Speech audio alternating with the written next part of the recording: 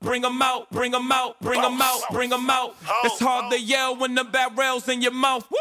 Bring 'em out, bring 'em out. Bring 'em out, bring 'em out. Bring 'em out, bring 'em out. Bring 'em out, bring 'em out. Football fiend, the championship run deep in our vein. The entertainment raw and real, cause it's all in the game. To us, you know around the city doing it better than this. Just say look at this, you can look around who better than this. Nobody. Who your team, the Blazers, the Knicks, the Wizards, the Clippers, the Patriots, the Cowboys, Clippers, Tigers, the Chickens. USC, Gamecock, Shamrock, know what it is, man. Triple F, the new podcast, just join the game plan. Bring 'em out, bring 'em out. Bring 'em out, bring 'em out. Welcome to the Fantasy Football Fiend Podcast with your hosts, Zay, Young Vander, and Bro Joe.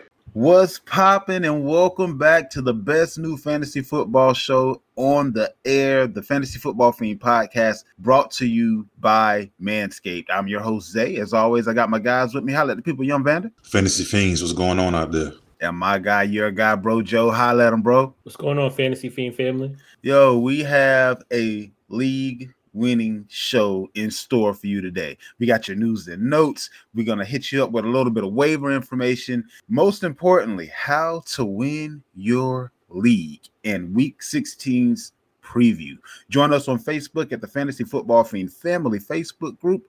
And if you need to get any information to us, we're at Fantasy Football Fiend. That's FEIN at Gmail for promos and advertising. Now let's go right ahead and hop into your news.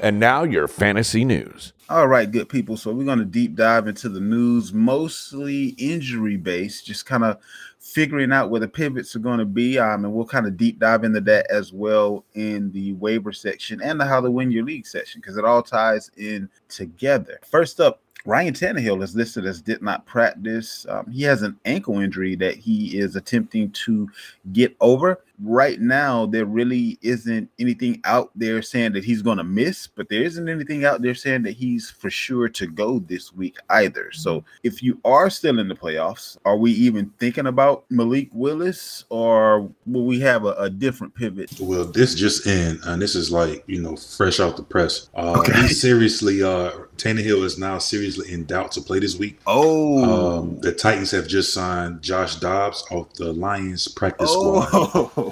Yeah, so Willis is likely to start. And to answer your question on that, hell no. I wouldn't want to play Willis. He doesn't have a full complement of the playbook. You can clearly see that. I think there's a lot of other pivots out there that I would want to get over a Malik Willis right now. But if you're in a 2-quarterback league and it's pretty tight, you may be at the mercy of your league. That's crazy. Perfect timing, though. Gardner Minshew, who we know is supposed to be, as of right now at least, the starter for Saturday's game against Dallas, he was out on Tuesday dealing with a personal matter, so it doesn't seem like it's injury-related, but that's a hell of a personal matter to miss time the 1 week out of the year that you may actually start. So who knows how deep that situation may be. Maybe it's not physical, but it could definitely be an emotional, whether it would have to be something pretty damn important. It can't be your normal everyday situation, whatever it is that's going on with Gardner. But he did miss practice due to a personal issue, and he's supposed to go for Hurts. I did see something earlier today where Jalen Hurts was basically saying, he's been throwing the ball a little bit, and he has feeling in the shoulder and everything like that, and there's still a possibility that he may go. At this point, I honestly think that Philly is in a position that they don't have to play him, and that's actually a part of the gamesmanship that they're going to attempt, because if we beat you without our starting quarterback, I don't want to hear nothing. Not ever again. But if we lose, we didn't have our starting quarterback.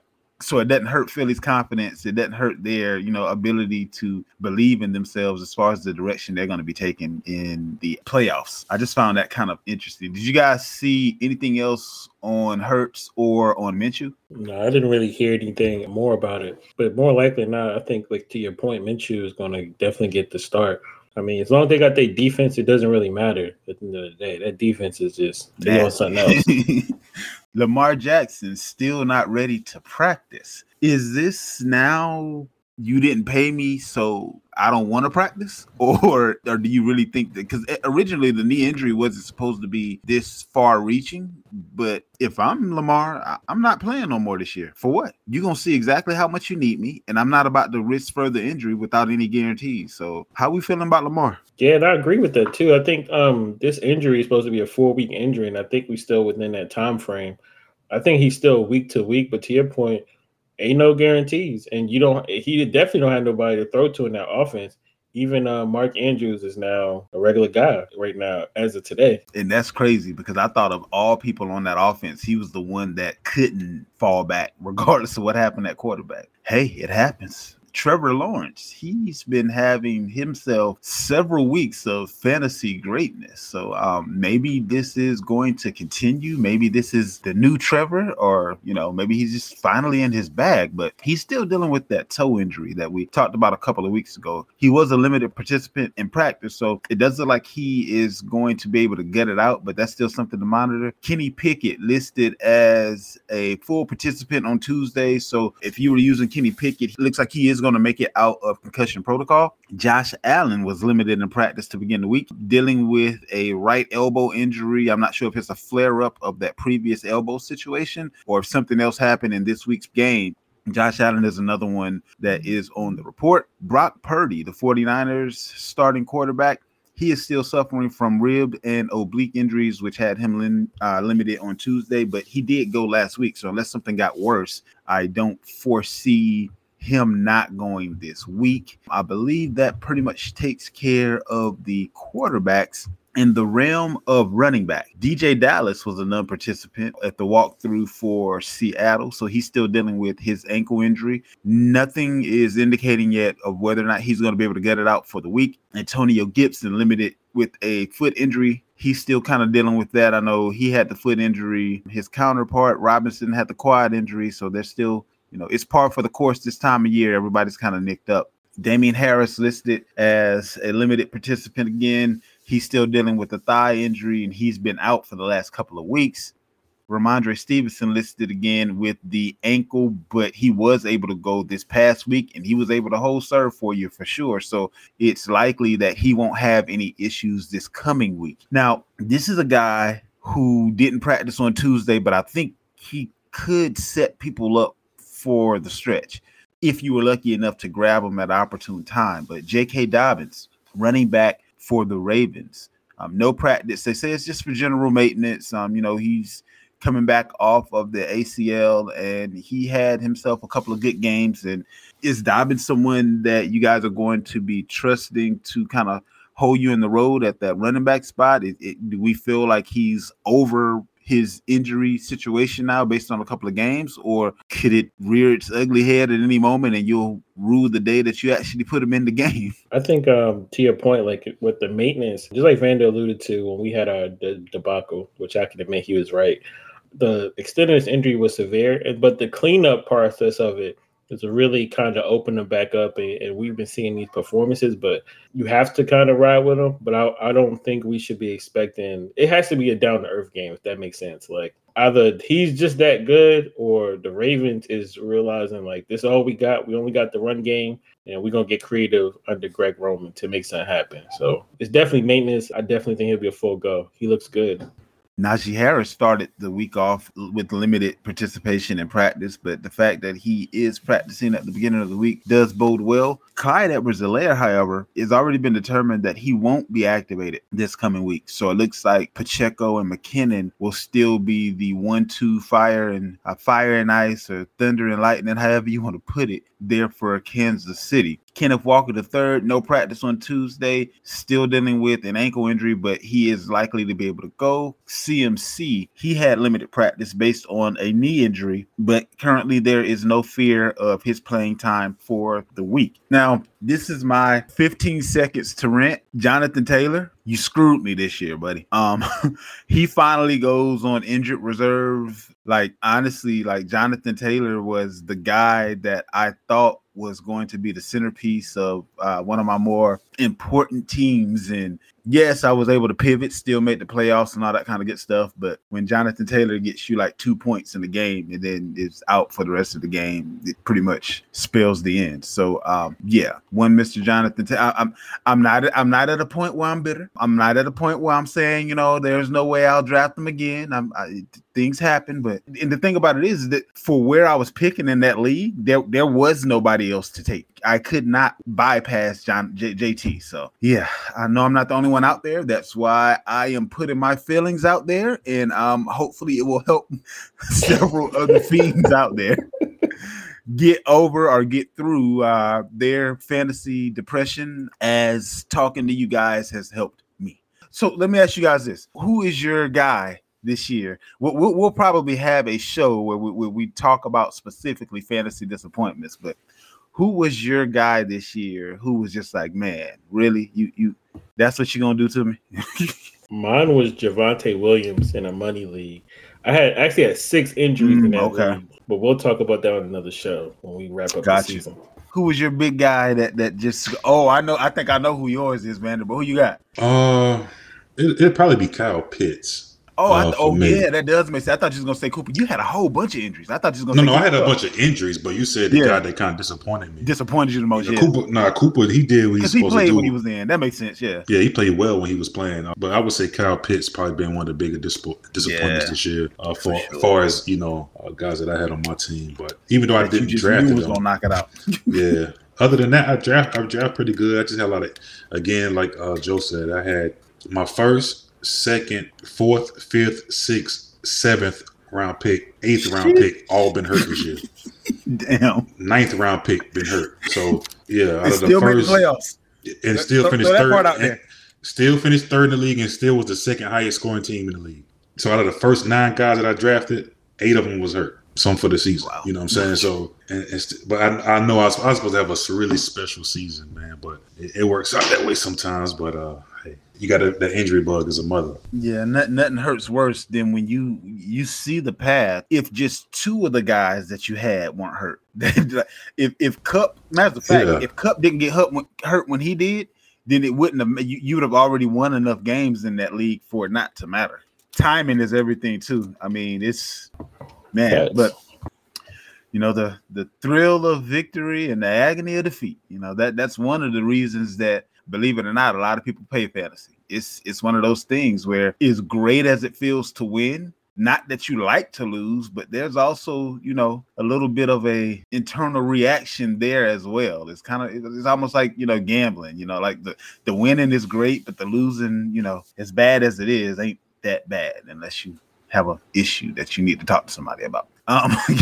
AJ Dillon avoids concussion protocol, so he should be good to go this week. He finally, kind of steps into the limelight this week and gets hurt. AJ Dillon has been one of those guys that I've been looking for, like where you been, bro? Like what have you been doing? I thought this is going to be one of those seasons where he shows Green Bay that you really ain't got to keep this other guy because I'm good to go. You can go ahead and pay a rookie and spend some of that money somewhere else. But he's shown the exact opposite of that, in my humble opinion.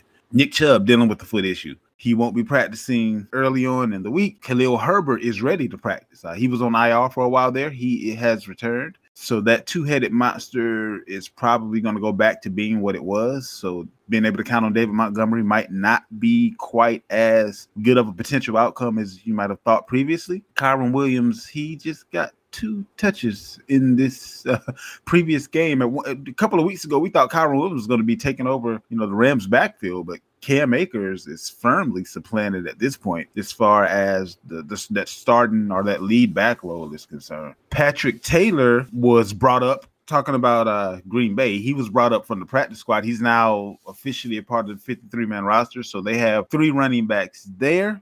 That pretty much takes care of the running backs. Looking at the wide receiving group, Treylon Burks gets a full practice, so it looks like he should be over his concussion. Nico Collins still isn't practicing, so his foot is still bothering him.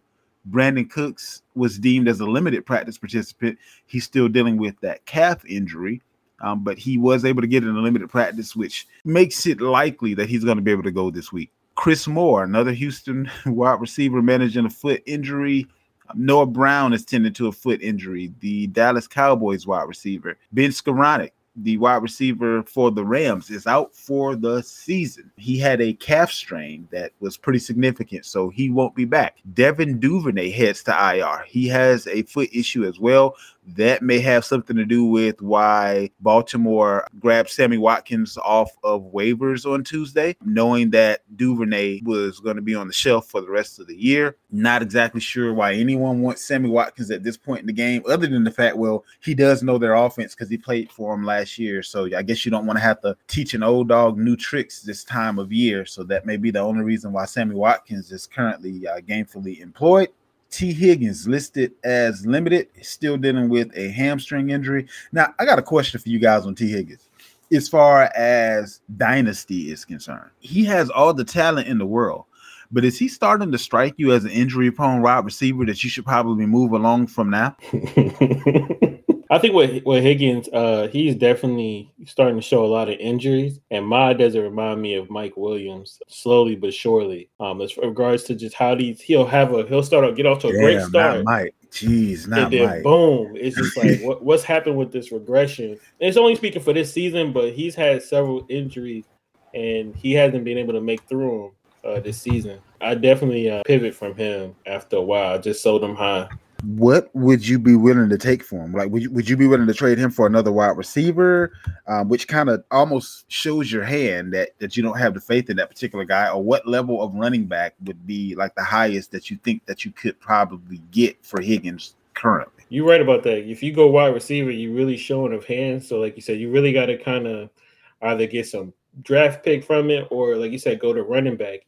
As far as high of a running back, I probably, and this is hard to say because how the Eagles' backfield is, but somebody like a Miles Sanders possibly, if you can get someone to look to move, maybe, because Higgins, he's good, but you ain't going to give an arm and a leg. I'll probably say as high as Miles Sanders, or maybe a Devin. No, I ain't going to say Devin Singletary. I don't like that backfield, so I'll stay at Sanders. Deebo Samuel is out of his walking boot, but still dealing with a knee injury. It's unlikely that he's going to be able to go. They are hoping to still get him back at some point in time in the playoffs if possible, but it looks like his regular season is over. Deebo, another one of those guys that, he really wasn't himself this year. And then on top of that, injuries, probably another one of those guys that disappointed, but at least you were able to kind of pivot away from early enough. Devontae Parker listed as a non-participant in practice. Jacoby Myers listed on the injury report, still dealing with concussion. Justin Jefferson, he had rib and chest issues, but didn't cause him to miss any practice time. And that pretty much takes care of the wide receivers. I think there may be one or two things going on with tight ends. Noah Fant didn't practice. Jack Stoll, who's Philly's backup, he's heading back to his number 2 role. It looks like Goddard is going to be ready to rock for week 16. Hayden Hurst is still dealing with a calf injury. He was able to get in a limited practice, so he may be able to go for week 16. David Njoku listed as limited, still dealing with a knee issue. And that pretty much wraps up the news. Let's go right ahead and hop into your waiver wire gold.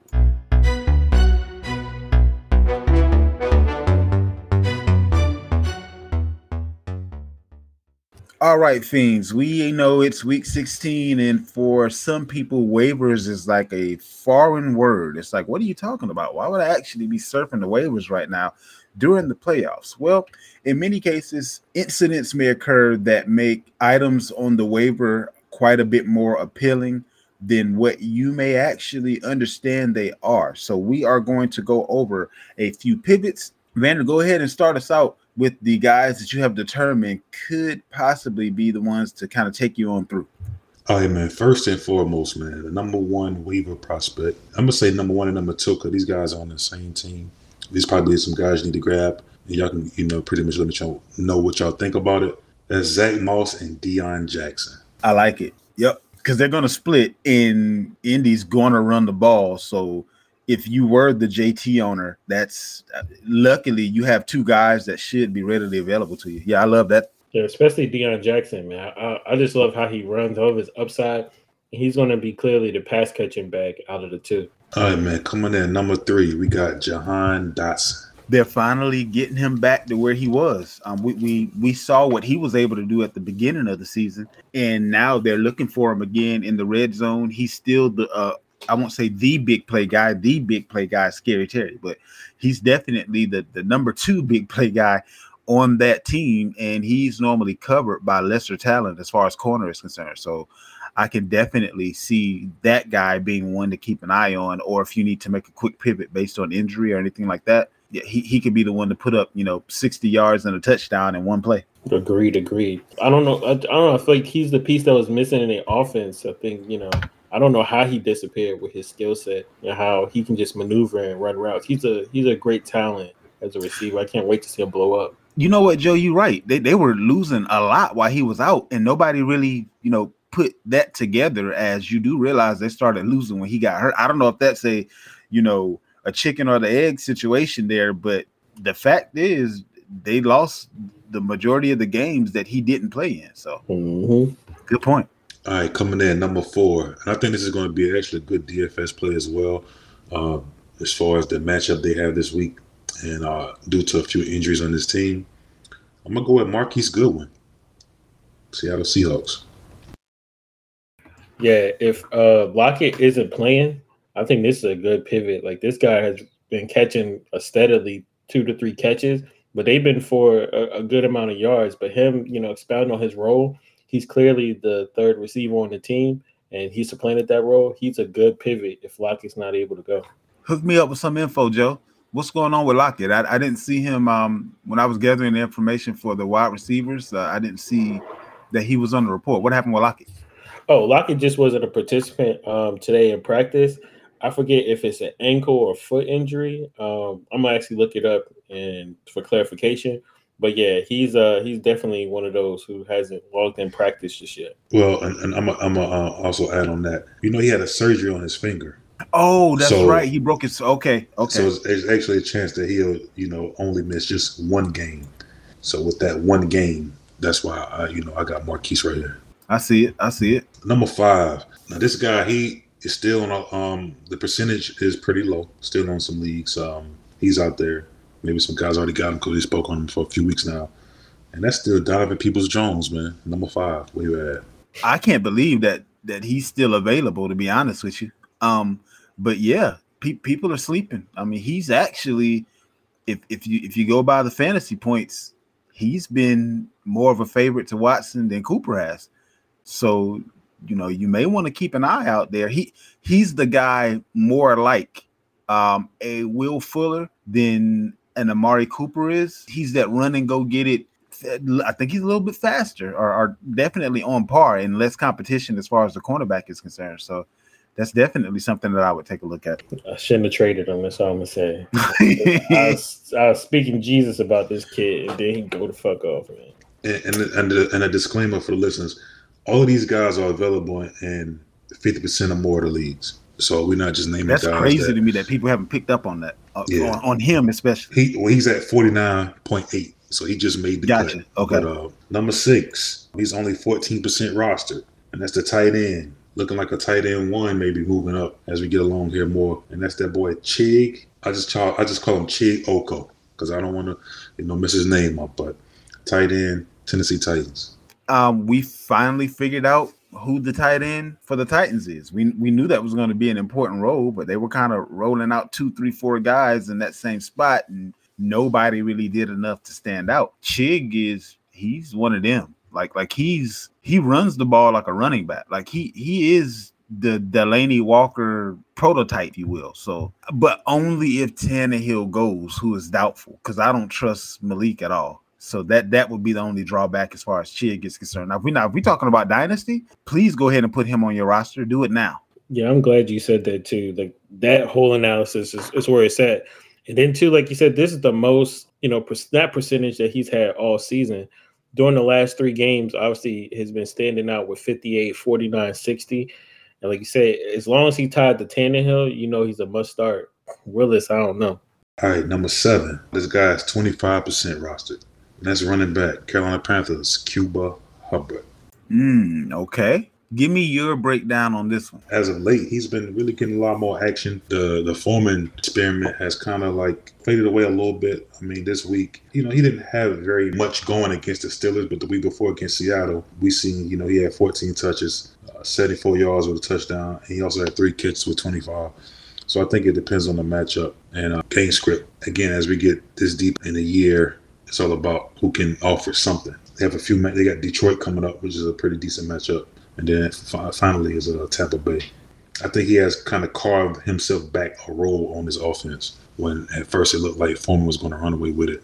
And as far as Cuba is concerned, let's say I'm out as far as Dynasty is concerned, right? Is Cuba Hubbard one of those guys that you would put on your bench because you think he has long-term prognosis, or do you think he would just kind of be cluttering your bench and you only really want to pick him up if you needed a spot start at running back this week due to injuries, like at flex or something like that? I'm going to that point. Like, you definitely want to have him for the foreseeable future, which is this season. To Vanderbilt, I think he has great upside, especially going against Detroit. So I think that was a great call out by Vander. Long term, they're going to draft them a running back, most certainly. And it's a good crop of running backs this year. Really good. I'm not sure how high of a draft these guys will be at. Anyone know currently? I mean, I'm certain that if they're anywhere in the top 10, which they should be, I wouldn't be surprised if the kid from Texas end up. I know, like, running backs, you rarely see running backs go this high as of late. I mean, we see Saquon. And before Saquon, usually we seen guys just as good as Nick Chubb go in the second round. So we got a lot of guys that usually fall, Jonathan Taylor, deep, late in the draft. But I think that kid Robinson from Texas, man, I think he's going to be one of those ones that people are going to, kind of extend, get out that little early. And I'm not sure where Carolina lies at in the draft, but so you think he's like the prognosis is better than Breece Hall? We know Breece Hall got hurt. Well, Joe, he's a college guy, but for me, for my money, yeah, I think more people seen Robinson coming. Where you knew Breece was potentially, he looked like he looked the part, like this dude, he's pretty safe, he's gonna be all right. But I think Robinson is more. You heard the engine coming from down the street before the car came. Before the car got up on you, you was like, "Oh, that's a Hellcat." It was turning the corner. You didn't see it yet. So I think you heard the noise before you seen the car. I think with a guy like Breece Hall, you didn't hear the noise, but the car got up on you pretty quick. You're like, oh, this is nice. All right. I think it's one of those type of things. I think Robinson, people see him coming. Yeah, I agree. Not to make it too much about the draft, but he is special. And I think a lot of people compare him to Saquon and sometimes Barry Sanders, not even putting it out there that that's who he is. Okay. No, I'm not putting it out there that that's who he is, but just the comparison. Ooh, okay. This boy, he get busy. He finds anything. He finds it.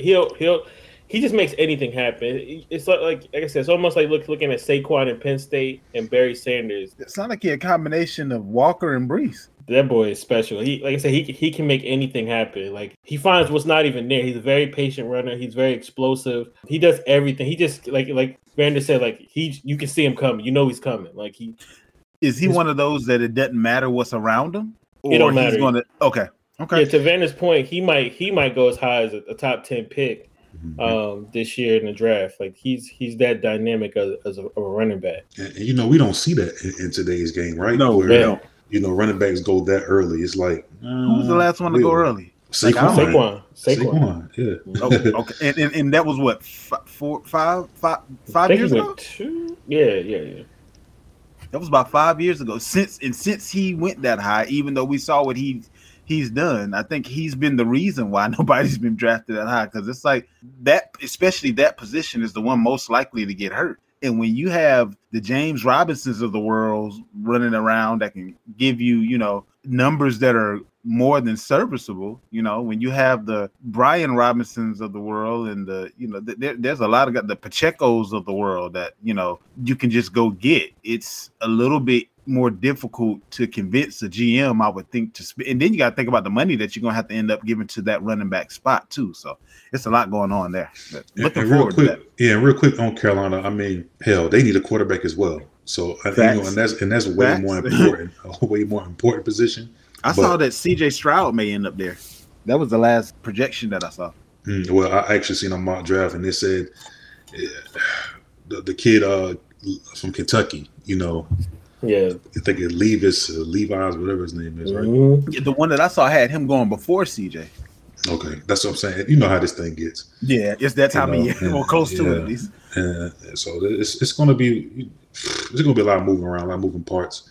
We see how the combine goes. Of course, a lot of these All-Star games, Senior Bowls, all that kind of thing. So it's going to be a lot of moving around by the time. And I seen the kid Robinson go high as top 10, and I seen him go as low as going to Baltimore at 24. Ooh, that's already. You know what I mean, so that'll be nasty. So you just never know what could happen. We at number 8, and this guy here has really seen a little boost. And at my number 8, we got KJ Osborne, Minnesota Vikings. I like that one. I like that one quite a bit. Like you would think as much as they have 3 receiver sets that he would kind of stand out a little bit more, but it was the Hawks show. But I think now, especially in a matchup like this coming week, he can definitely provide immediate value to a team, owner right now in the playoffs. I like that one. That was a good call out. I think the only reason he hasn't shown up earlier, to Joe's point, the fact that they did go out and get TJ Hockenson from Detroit. Outside of that, I think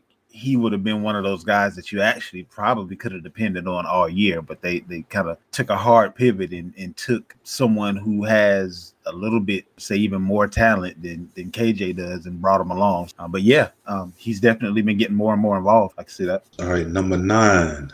This guy is 33% roster. And due to another injury on this team, he maybe should rise just a tad in this list, but it's the running back Atlanta Falcons, Tyler Algier. I can't believe he's still available. Actually, little known fact, right now he's 3rd as far as rookie running backs are concerned, as far as yards are concerned for this year. He hasn't been a breakout per se, but he's one of those guys that is more than hold and serve and is showing that he should be the lead guy for that team. So maybe he's a guy, like if you're in Dynasty, that you go get before other people realize what he could potentially end up being. Oh yeah, and because we said that on the show, that's exactly who I'm gonna get after we finish talking. This is his backfield. I'll be one to say it now. I remember saying because somebody brought him up quite a few times during the show, and I'm like, all right, let me look into this kid. And I said, either he's going to be Mike Davis or Mike Turner. And that kid got that Turner in him. That boy, he's very physical. He knows how to run, know how to block. I like him. I think it ain't even about him being a pivot. This guy, I heard that name a long time. Yeah, Mike Turner. Yeah, he just reminds me so much like him. Algier reminds me so much like I forgot which one of y'all put this guy on the show a couple times. When I look at him, this boy, I think it's not even a pivot. He's the guy. My person, no Huntley. Oh yeah, give me Algier. Yeah, Mike Turner was solid, man. I like Mike Turner back in the day. And last but not least, this quarterback, he's 47% rostered. And, of course, this is going to be in one quarterback leagues. And that's Daniel Jones for those guys that's having issues. Yeah, definitely injuries. Like Daniel Jones. That's crazy that he's still out there. Are there that many quarterbacks that have put up better points than Daniel Jones this season? I don't think there are. Well, when you get in these one quarterback leagues, you would be surprised who's available.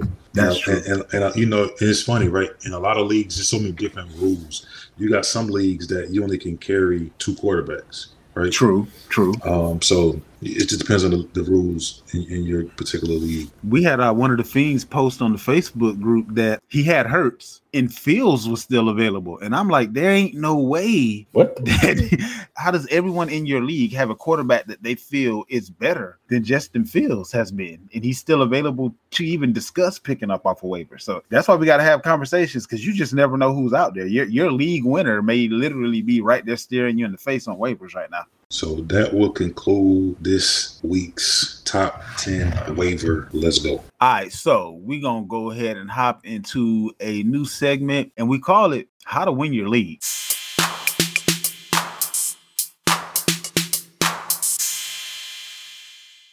So we down to the nitty gritty, good people. It's time to put up or shut up. It's time for the heartbreak to be that much worse and for the exhilaration to be that much more when you win or lose. So we are going to throw a few tips out there that will help the Fiends out there make sure that we experience that thrill of victory versus having to deal with that agony of defeat. Holla at the people, Young Vander. All right, we're going to get straight into it, man. How to win your league. We got a few rules, a few rules, whatever you want to call it. First and foremost, play the studs that help you get here.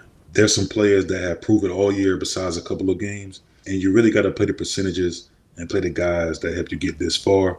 Don't get cute. This is the wrong time of the season to get cute. We've seen some guys out here that has bad matchups or guys that haven't maybe produced, some of your studs. You would take a guy like Devonta Adams, for instance, right? Last week, he only had 28 yards receiving. And the week before that, he had 3 catches for 71 yards. And now Waller is back, Renfro. So maybe in your mind, you're thinking, maybe I should try this guy, that guy. Don't get cute. Play your studs. That's all I could tell you. You got some guys that have some iffy matchups this week. If you have a stud, for instance, I give you a guy something like Travis Etienne, right?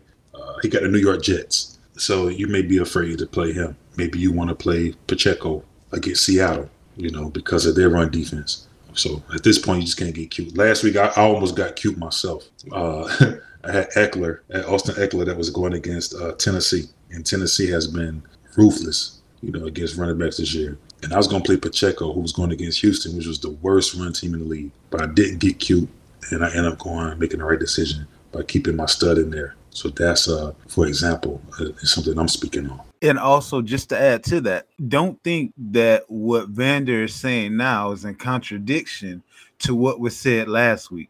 Specifically, play the studs that got you there, not just the studs that are stud by name, which we basically told you last week is a practice that a lot of the industry throws out there that we don't agree with. Once a stud shows you that they are no longer a stud, then we take that moniker away from them. It is not a contradiction of what we told you last week.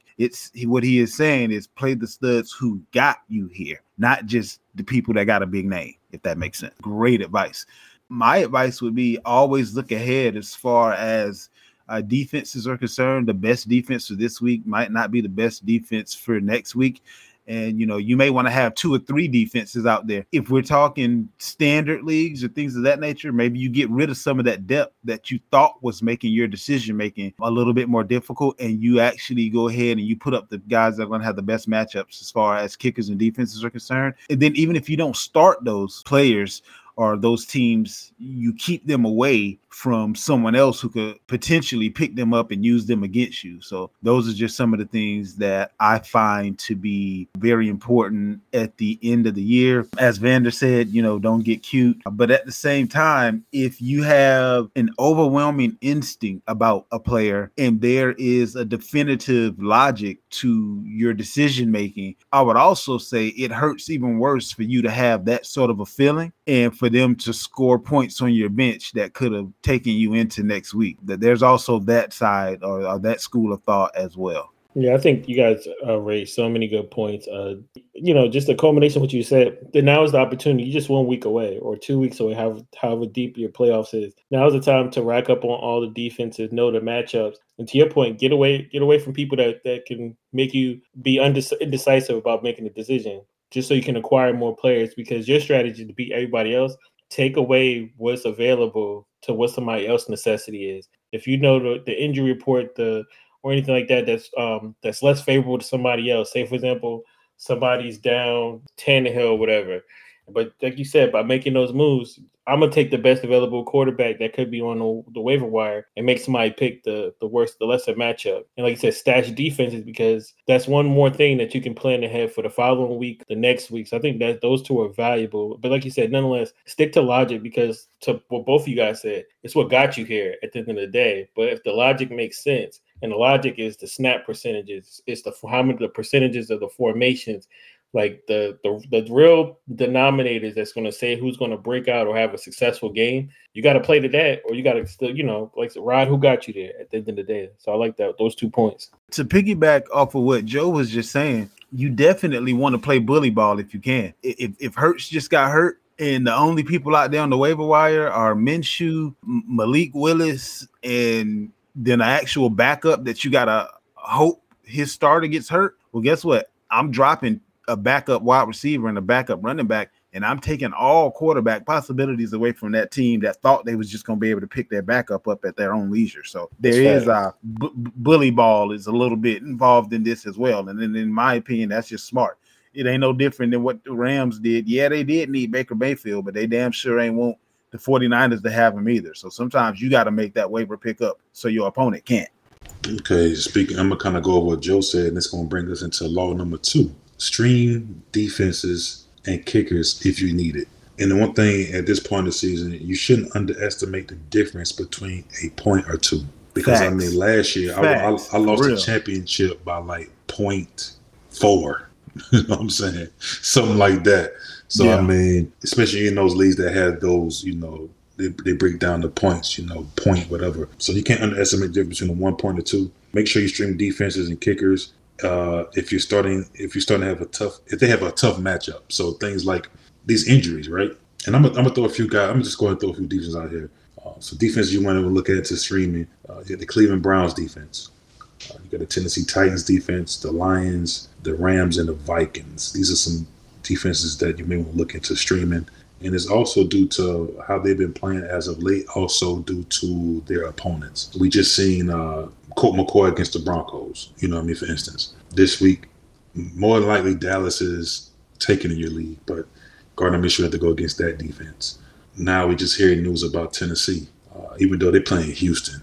But we've seen Houston playing with a little bit of heart as of late. Stepping up, right? You know what I'm saying? Houston been stepping up. So they're playing against a guy like a Malik Willis. So a lot of these guys are very prone to turn the ball over and things of that nature. They'll throw a pick six and, you know, whatever. So, and also kickers to stream. There need some kickers that's been kind of hot lately. You got Chase McLaughlin, Greg Joseph from Minnesota, Jason Sanders, Riley Peterson from Jacksonville. I know he's available because Cade York from the Browns. One thing I found in fantasy football, year to year, it never fails. This is the one position that people draft names over points. It never fails. You'll see the kicker from Kansas City Chiefs. He'll be highly owned, but he's never in the top when it comes to kickers at the end of the year. You understand, these guys are get down here and towards the red zone, and they're scoring touchdowns, right? Facts. They're getting 1 point. You want to get kickers that offenses, they kind of stall when they get close. At least you know you're getting 3 or better. You may get 3, 4, 5 points off a field goal, right? Versus getting 1 point off a touchdown. So a lot of people make that mistake year to year in leagues where they're drafting the names. You know, I want Greg Zuerlein. I want, you know, they get these popular names of kickers, but it'll be the guys like Nick Folk. And these guys at the end of the season, they'll be the ones. Honestly, more than anything, you can just say the team, right? Mm-hmm. The Patriots kicker is going to put up points. Baltimore's kicker is going to put, we know who that is, Tucker. But Tucker, for instance, right? But Tucker is probably the most popular kicker, right? I would say so. And but Tucker's kind of like he's consistent is what he is. He's the only one that actually is not only a good kicker, but he is on a team that has a good offense, but they tend to stall a lot as well. Yep. And he's good from 50. So you're going to get a big touchdown or they got a field goal. They don't once they get, and it's usually a long field 20, goal too. Yep, exactly. Once they get inside that 20, it's hard for them. So that could be a 4 or 5 point, you know. But look, okay, so let me throw this out there. Based on this whole prognosis that we just worked up, how do we feel about Elliott, the kicker for the Eagles, based on the fact that Hurts won't be playing? Minshew's going to be a little rusty. I still think the offense will move, but they may have some issues in the red zone, which could prove to be a really good game for Elliott. Well, my answer to that would be this. Can they get there first? I think they can. Okay, well. I mean, even if they lean on the running game and then they just use that, you know, if they use the Dallas version of the Cooper Rush project, I think Minshew is a better quarterback than he is. And he has better talent around him than he did. I think they'll be able to move the ball downfield, at least into, again, field goal range. Mm-hmm. If they get into field goal range 3 times and it's, 3 40-yard field goals, you just got 12 points from a kicker. Yeah, that's the thing. Can they get down there? If Minshew can get them in position to get, then yeah, I think he'd be a good choice. I would say that would be law number 2. For guys trying to win their league. So I think kickers are one of the things that we typically, like you said, we go for the high names and the high priority, but you got to look at the matchup too. And I think one thing that I've kind of picked up from both you guys is just the spread. Know how many points are involved, and in actuality, what games are going to be close. If you know the matchup is going to be favorable to a game being close, you might want to go with, either kicker. If you know that, might be a come from behind position, you might want to go with the one on the losing end, where it's more favorable that they have to score some type of points. Just don't, like you said, just don't go off a name in regards to as far as kicker. And then with defenses, I always like to look at the turnovers. Like if I'm ever in the dump and I need to know who I need to stream, obviously you're going to look at the matchup. You're going to look at, home and away. But I look at the turnover. I like to see who generates what they've been doing the last 5 games or home and away splits, stuff like that. When I necessarily have to, like I said, I ain't saying you got to do it every week. You ain't got to be that deep. But sometimes you can find, like you said, the Clevelands that make sense, the Detroits that make sense, and the Vikings. And they don't all sound good. But when you look at some of like those analytics and stuff like that, it makes sense for that week to week why it makes sense. Or if like you said, on the opposite end, it's a quarterback because of injury. It's a rookie quarterback. It's a weather, something that might change the game script into something favorable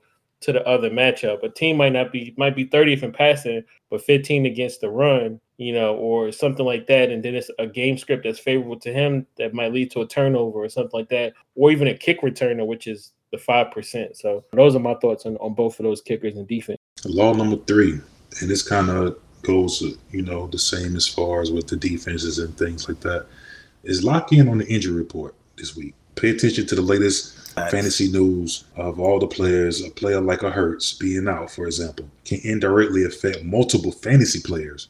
So that's the thing about people understand, like one injury can affect a lot of guys. So this Hurts injury can very well affect A.J. Brown, Devonta Smith, things like that, like even the run game in Miles Sanders. Facts. And in the league, I got a choice between A.J. Brown and Chris Olave. If Minshew's throwing the ball, that's a lot tougher decision than what it was when Hurts was in there. So don't just pay attention to your guys. Pay attention to, the whole board. You got to see the whole landscape, a lot of these injuries. So it's really like a trickle-down effect with a lot of injuries because we just speak on one injury. Let's just say if it's Jalen Hurts.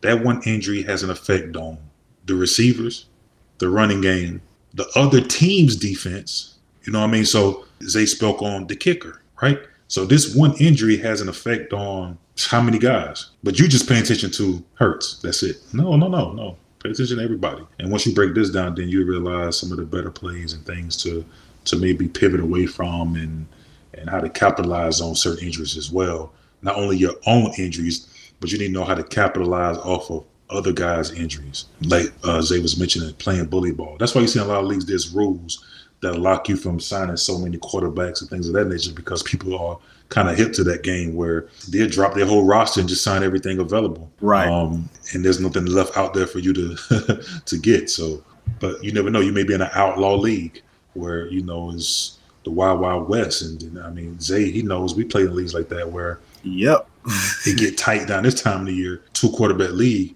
A dude will drop damn near his whole bench and just snatch everything up. And then you're sitting there. Minshew, Malik, all of them gone. Right. So now you're pretty much playing with one quarterback, if any, because there's no one available. The trade deadline has passed, and now you're at the mercy. You got to kiss the ring, So definitely lock in on those fantasy. We don't just speak here on the show about injuries just for the hell of injuries. Like these things are very key, not just on your own team, but for things like defenses, kickers, other players that are affected by that one person's injury. And the other thing that it can really affect is if you have, like, let's say a running back or wide receiver, things of that nature, you may have had a fringe flex start, but now there's an actual, for this game, a wide receiver 1, or at least a player that's going to receive wide receiver 1 targets versus a guy that maybe you had in that flex spot that only gets, 2, 3, 4 targets a week. If they get that,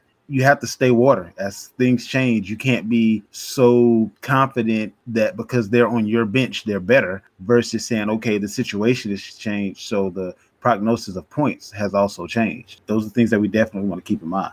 Most people have to learn to just not even just checking the injuries towards the end of the week, because that's what most typically, but be aware, like you always want to take a look at the one that comes out on Wednesdays, the ones that come out on Fridays. And then too, Sunday is the most critical time to stay abreast because those are the ones that you make on the fly, you make on a whim. Some of us are fortunate where we already have the league winning team already. But like you said, like in tandem with injuries, waiver wires, bully ball is like, I think that's something that everything that we just said all plays together because you're not just playing against your opponent, you're playing against the entire league and going to it's going to be the championship weekend next week. You got to already predict that you're going to be in the next round. And even if you're not in the next round, you're going to spoil it for somebody because they're not going to have, that opportunity. So just being aware of injuries, and now it's available to where you can even see when they do the practices for the entire week. So Saturday, I might just look on NFL.com injury report list or wherever the websites are, and you can see on what day, what did they do? Did they log a practice, what they didn't do? So if you got a guy returning from injury, you can get a hindsight, okay, is he going to be there? Do I need to come up with a pivot? It's so many resources now that, we have to play towards the injury. The injuries fall into waiver wire, and then obviously the waiver wire falls into the decisions we make on game day. So all of those go together cohesively. And last but not least, the last law to how to win your league. We spoke on playing your studs. We spoke on streaming your defenses, your kickers, guys that you need to know. We spoke on locking in an injury report. And last but not least, play the guys that have been cooking as of late. This is the thing that's going to separate you from others. Hopefully you were the guy that was on that waiver wire, grabbing some of these guys, getting them on your team, because these are the guys, and this would make and Zay, we spoke about this earlier, like way in the season, where what separate the good, the okay from the great fantasy players is recognizing its levels to a whole fantasy season. You got some guys are just draft heroes. They have a good draft and they lock their team in for the rest of the season. They think that's just a way to win. Hell no, you're never going to win. If you're in a league that nobody's making moves, then of course somebody got to win. Right.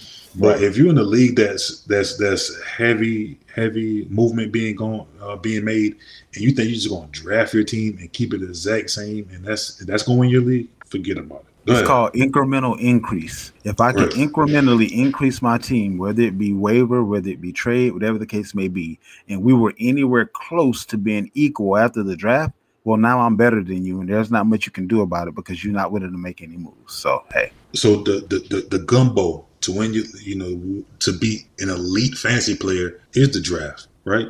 Recognizing those studs. But at the same time, it's also getting the guys that's available on the waiver that's going to cook later in the season, because there's different parts of the season. You got the early part of the season, you got the mid, then you got the late. And some guys start off hot and they fizzle out. We've seen that. Cordell Patterson, for instance, we've seen this 2 years in a row. Start off fire flaming, and then by the time the end of the season, the wear and tear has worn on him because he's really a wide receiver playing running back. Then you got the guys like Derrick Henry, for instance, Derrick Henry's a funny guy. He starts off kind of slow, kind of all right, and then it seemed like towards the end of the season, he come downhill. And it seemed like the NFL or fantasy guys or whoever's in charge give him the most cupcake schedule during the playoffs. Right. I don't know if it's just me, but every year, when it come time playoff, Derrick Henry got the Jags, he got the Texans. Like, he just got all these cupcake teams, and he usually run away for guys in their playoffs. But also, you got to get the guys that's cooking. We've been speaking on it for weeks. These waiver ads, I give you a few examples. We've seen for the last 2 weeks, probably the hottest guy, Jerick McKinnon. This past week, we just seen Zay Jones, who we've been speaking on. You know what I mean? For weeks, we talked about getting Zay. I think he was like 30% on when we started talking about getting Zay Jones. Yeah, he probably been less than that. Let's talk about like a Evan Ingram, who has we had high hopes of him early in the season, but we see he picking up a lot later in the season. Same thing for a guy like Donovan Peoples-Jones. We had high hopes of him early in the season, but he tended to pick it up later now that Watson is in the fold. And he didn't do bad based on where you can draft him either.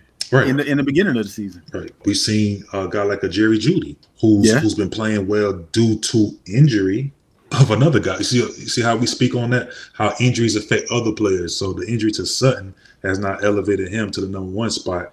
In the last couple of weeks, we've seen him being peppered with targets, and he's making the best of them. Dobbins, high hopes for him coming into the season. Right. Had to get, that healing. Had to get kind of back up the step. Now he's kind of getting more closer to that 2-year mark we talked about. Let's go to a Drake London. Quarterback change. This is big. Mm-hmm. You know what I'm saying? Now that he has a guy like a Ritter at the helm, he's going to be peppered with more targets. I wish Kyle Pitts was healthy. This is around the time that you really would have seen, what he could have did this past year. I thought 2 more guys out there. Let's go Garrett Wilson. So we seen the elevator of him this past season. He is high with Flacco, dropped back down with Zach, went back up with Mike White, and now he's kind of like still kind of trending because I guess Zach Wilson's like, damn, this is the guy I got to get the ball to. So now it's like a realization. It's a trust issue with me now with him. Not with him, but the fact that Zach is still in there. I just got trust issues. It might just be the week that he decided to ignore him again.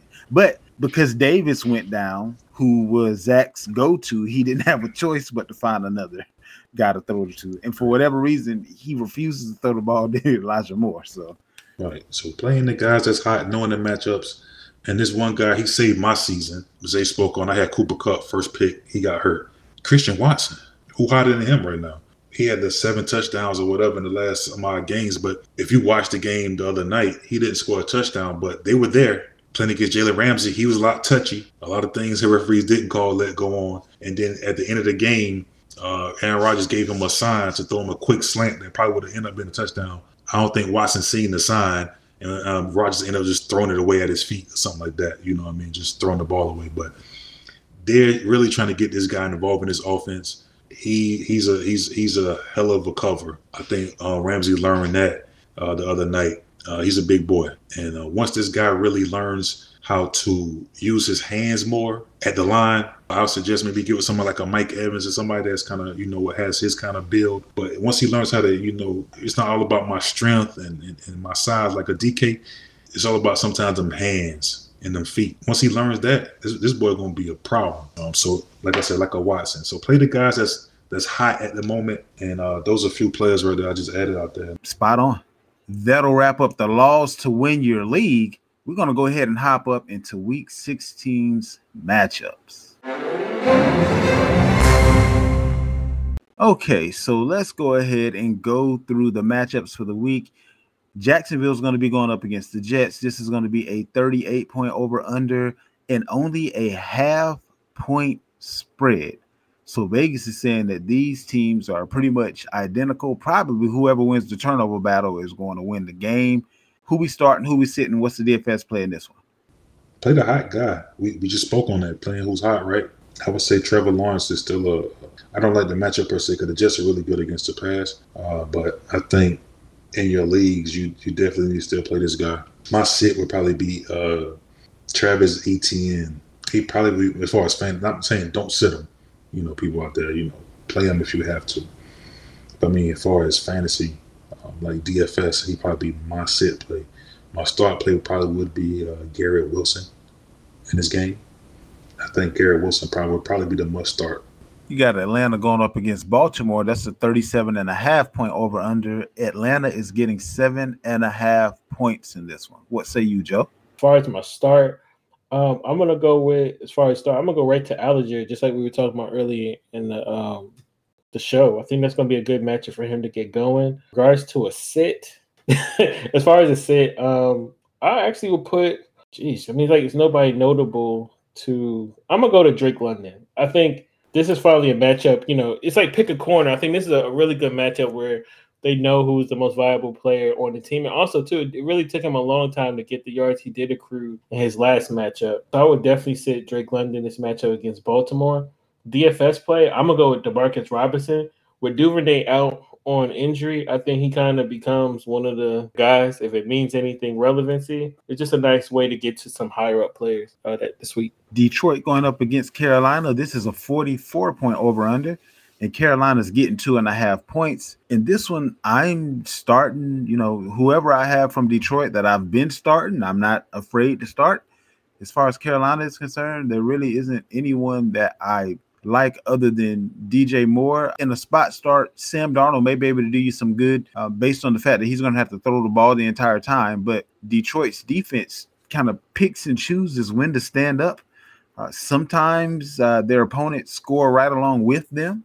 And then other times the opponent is kind of stymied to the point that it's a blowout. So one thing about it, as it pertains to Vegas, one thing that I've always noticed is when you have a high percentage of the public thinking one way, it tends to go the other way. And I'm not saying anything, fishy's going on, but a very high percentage of the public is on Detroit. So that could play a factor as well, depending upon how much of the volume of the week is going on this game. That's just kind of something to consider, a trend that I've seen, if you will. Buffalo going up against Chicago. This is a 40-point over-under, and Chicago is getting 9 points. What you got, Vander? Buffalo and Chicago. I would say a good play here would be I like Cook.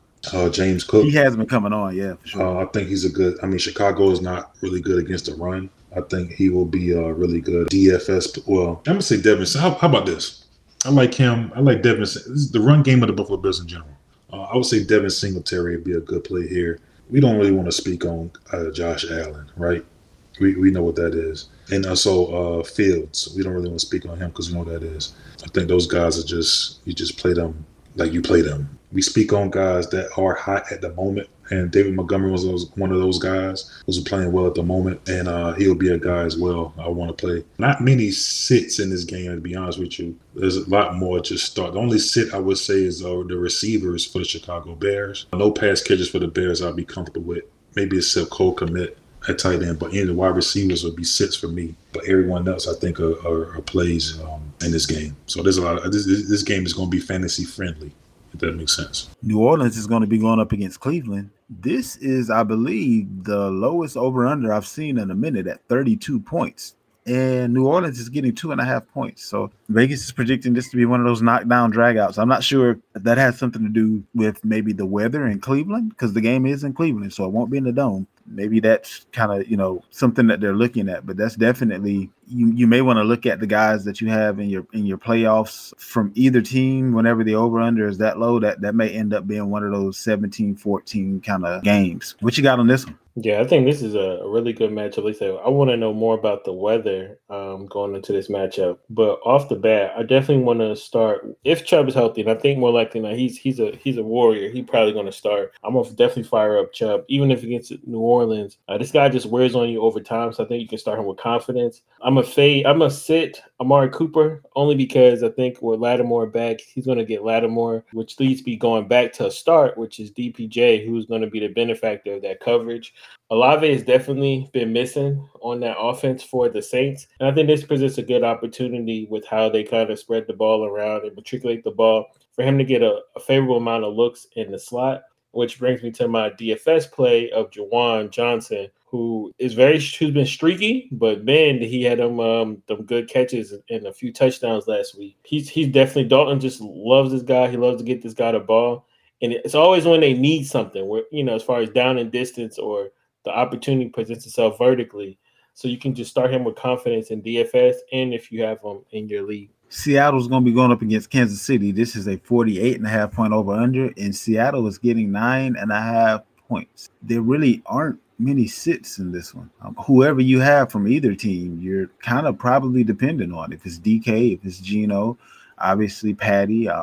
If you have, the McKinnons of the world, the Pachecos of the world, like I don't see anyone fantasy-wise that I would be afraid to play. I probably wouldn't start either defense, but the fact that Seattle's getting 9.5 points kind of tells me that Kansas City's going to be front running, which makes Isaiah Pacheco an even more desirable DFS play based on price. So that's kind of where I'm at with this matchup. New York going up against Minnesota, 48 point over under, 3.5 points going towards the Giants. What you got on this one, Vander? Of course your studs, right? You play your studs. The Jeffersons of the world. No, don't get cute. This is one of those things we're talking about, not getting cute. This is that time. I think you play Cousins. Him and Jefferson come off a high game, and maybe they can continue that going against probably the second worst pass team right now in the league, the New York Giants.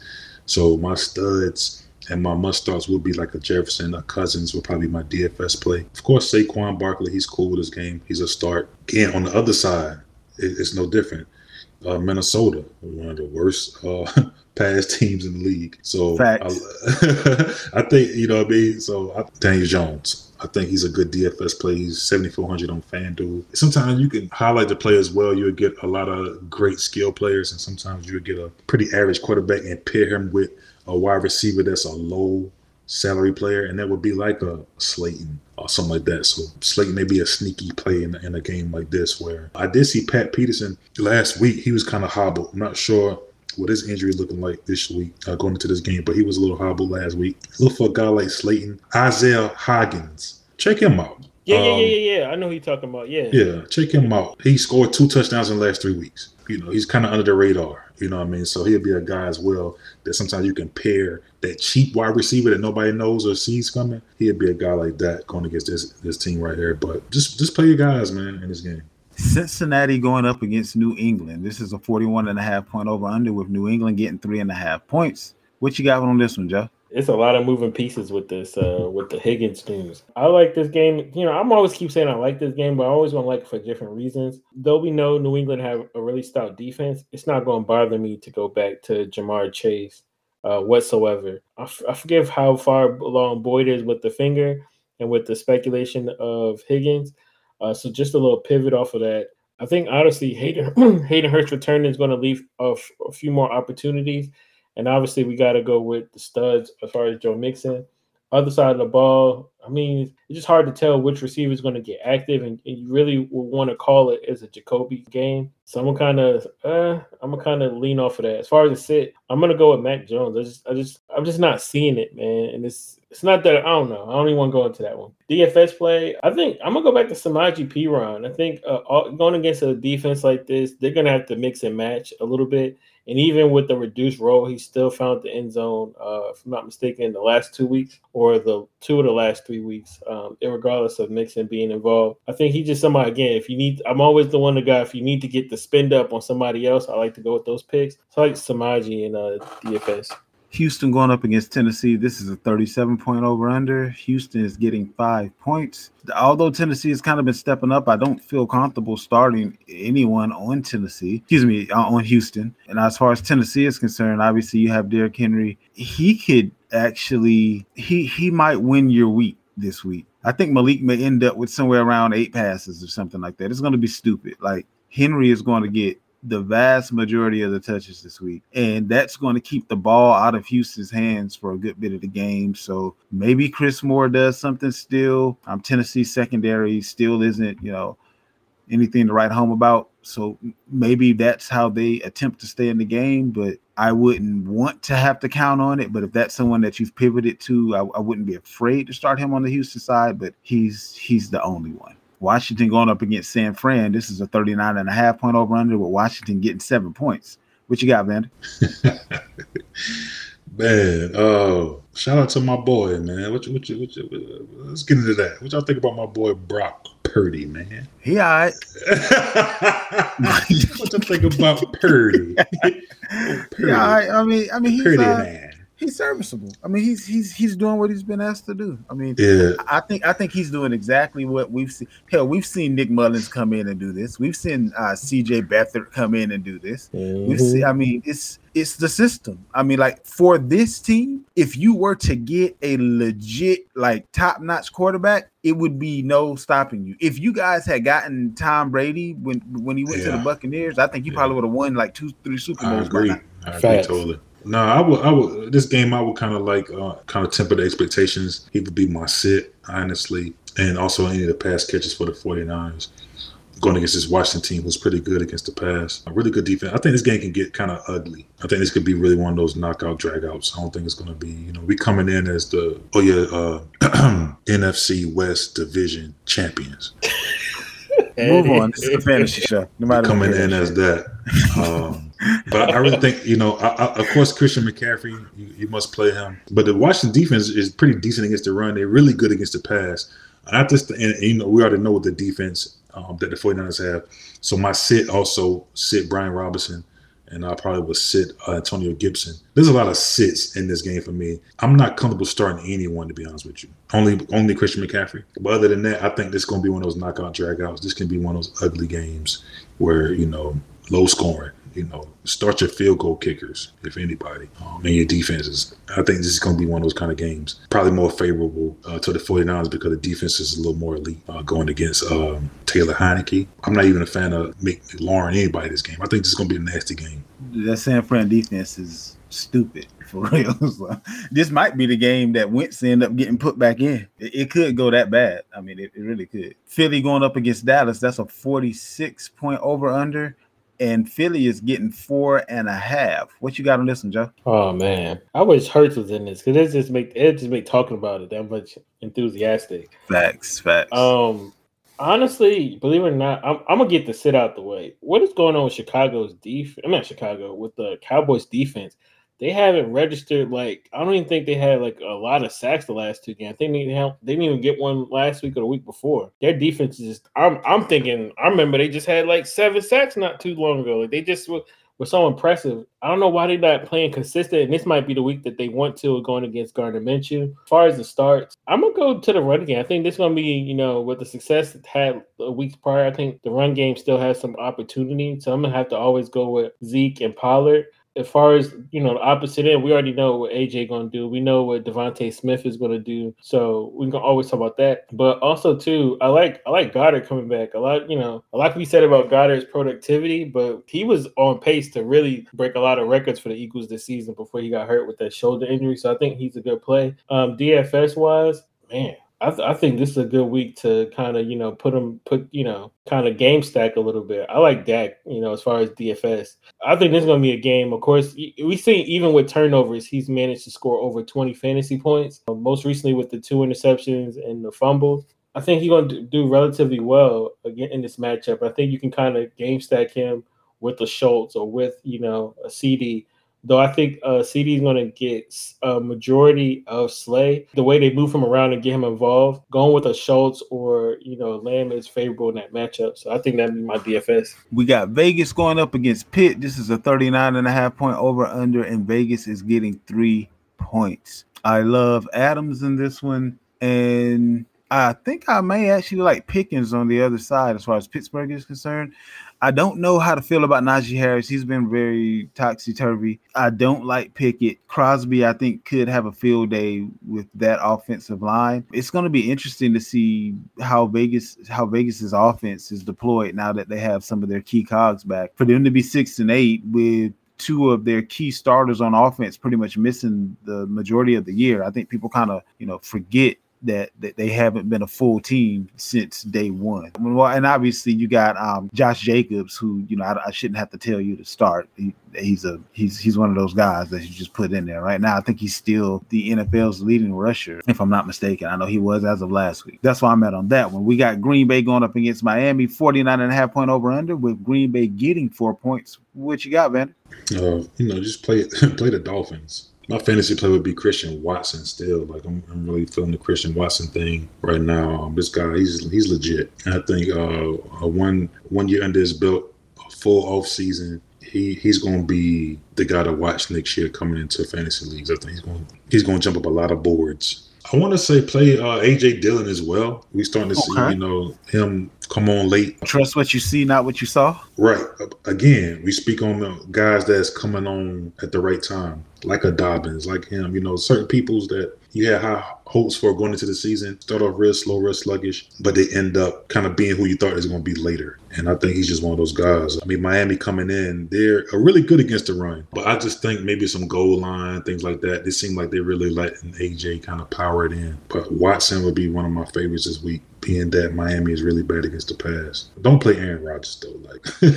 It's kind of funny. You say don't play Aaron Rodgers, but you want to play the wide receiver. That can happen because if only one wide receiver goes off, that normally means the quarterback just had a pedestrian day. Right. So, but I do like the starter, whoever the starter is. I think Wilson may come back for the Dolphins. If not, I like Mostert. Green Bay is really bad against the run, so I do like Mostert in this game as well. But I would temper my expectations for Tua. Again, how we just said, I like Tyreek, but Tua maybe not so much. You know what I mean? It's just one of those things where you can see a receiver can very well get 7 catches for over 100 yards and touchdown, and the quarterback still not have that good of a fantasy day, if that makes sense. So I do like the wide receivers on both teams, but I do want to sit both quarterbacks, if that makes sense. The Denver Broncos going up against the Los Angeles Rams. That's going to be a 36.5 point over under, with the Rams getting 2.5 points. Pretty much everybody's hurt with the Rams, and Denver's kind of heading down that same path. What you got, bro?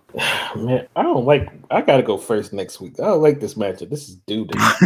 It's the doodle matchup. Hey, I'll take this one. I'll give you the Tampa Bay versus Arizona one. You know what? Go see. I love you for that one. Go right there. This the doodle matchup. I'm gonna make it real easy. If you start anybody in this matchup, you're gonna lose your playoffs. Tampa Bay versus Arizona, 41 point over under. Arizona's getting 6.5. That's the one that you might have a little bit more luck in. Other than Jerry Jeudy, okay. There's nobody on the Rams that I trust. Not even Akers, who's been getting the lion's share. Murray's been getting the lion's share of the carries with Denver, but again, nobody that I trust on either of these teams. But Jerry Jeudy in a pinch would be the one that I start. What you got on Tampa Bay versus Arizona, Joe? Now that we got out the doodle, let's get to the good one. I actually like this matchup.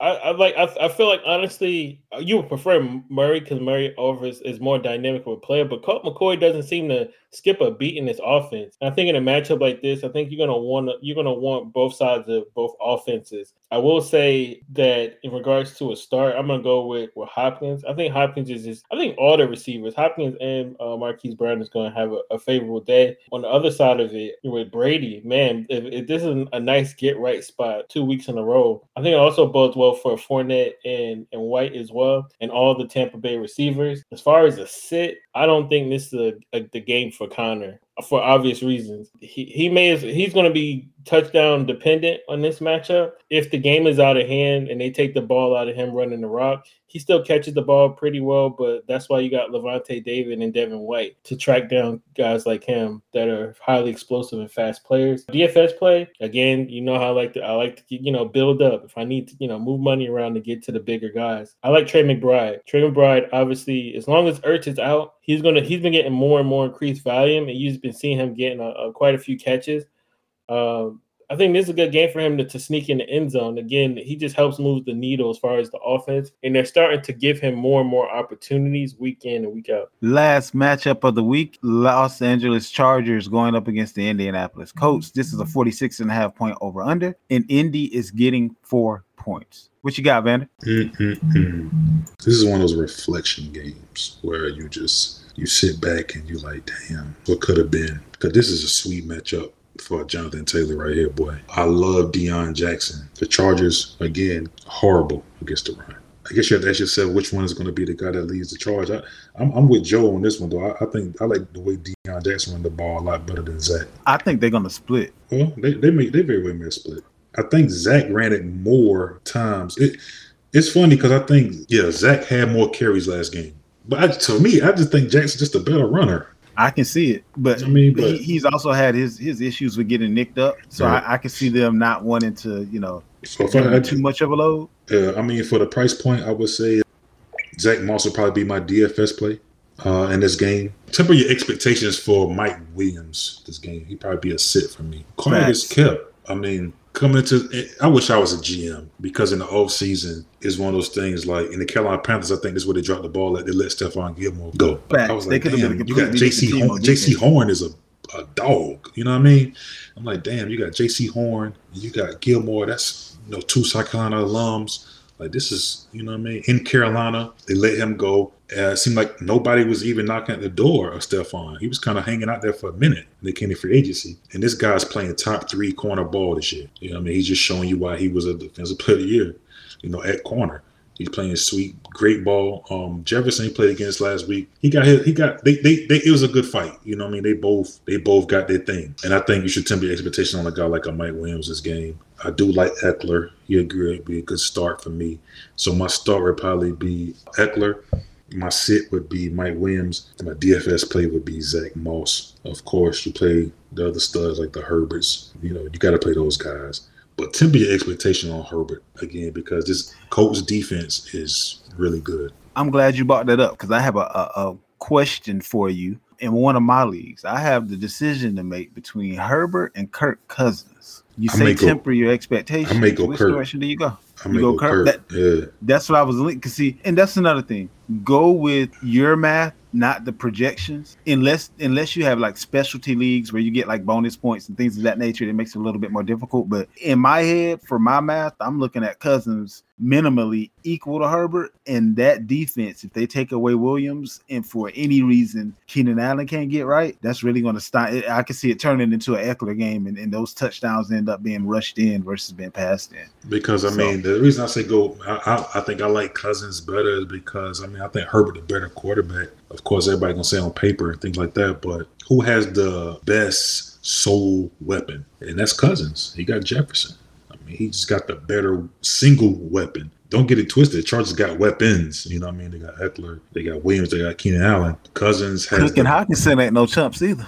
Right, and correct, and Thielen still can, catch from here and there. So, but I mean, and Osborne, we talked about in the waiver, has come on as a late. So, but the one single weapon, Jefferson, and I mean, they're coming off a hot game, and maybe this thing kind of carries on into this week. And they playing in Minnesota. They got Lil Kirk, Lil dude with the shirt off. High over unders. They got Lil Kirk. You see, they got Lil Kirk in the stands. Yeah, with the chains on, with the shirt off. You know what I'm saying? So, adding a little extra motivation. You know what I mean? So I think I like Cousins due to that. I mean, Herbert kind of disappointed me last week. There's no sweeter matchup than Tennessee when it comes to passing the ball. Yeah, for real. And he didn't throw any touchdowns nobody was last hurt week. In the secondary. So. He threw no touchdowns. I was kind of surprised by that because I had him as my DFS quarterback last week. I was like, all right, yeah, it's Herbert, but he disappointed me. And that pretty much wraps it up for this week. We'll be back to you around the same time next week to make sure championship week is a winning one for you. And if your commissioner has your championship in week 18, we'll have a show in the offseason discussing that. But yeah, you definitely want to go ahead and make your request known to change that for next year early on. But that pretty much wraps it up. We out.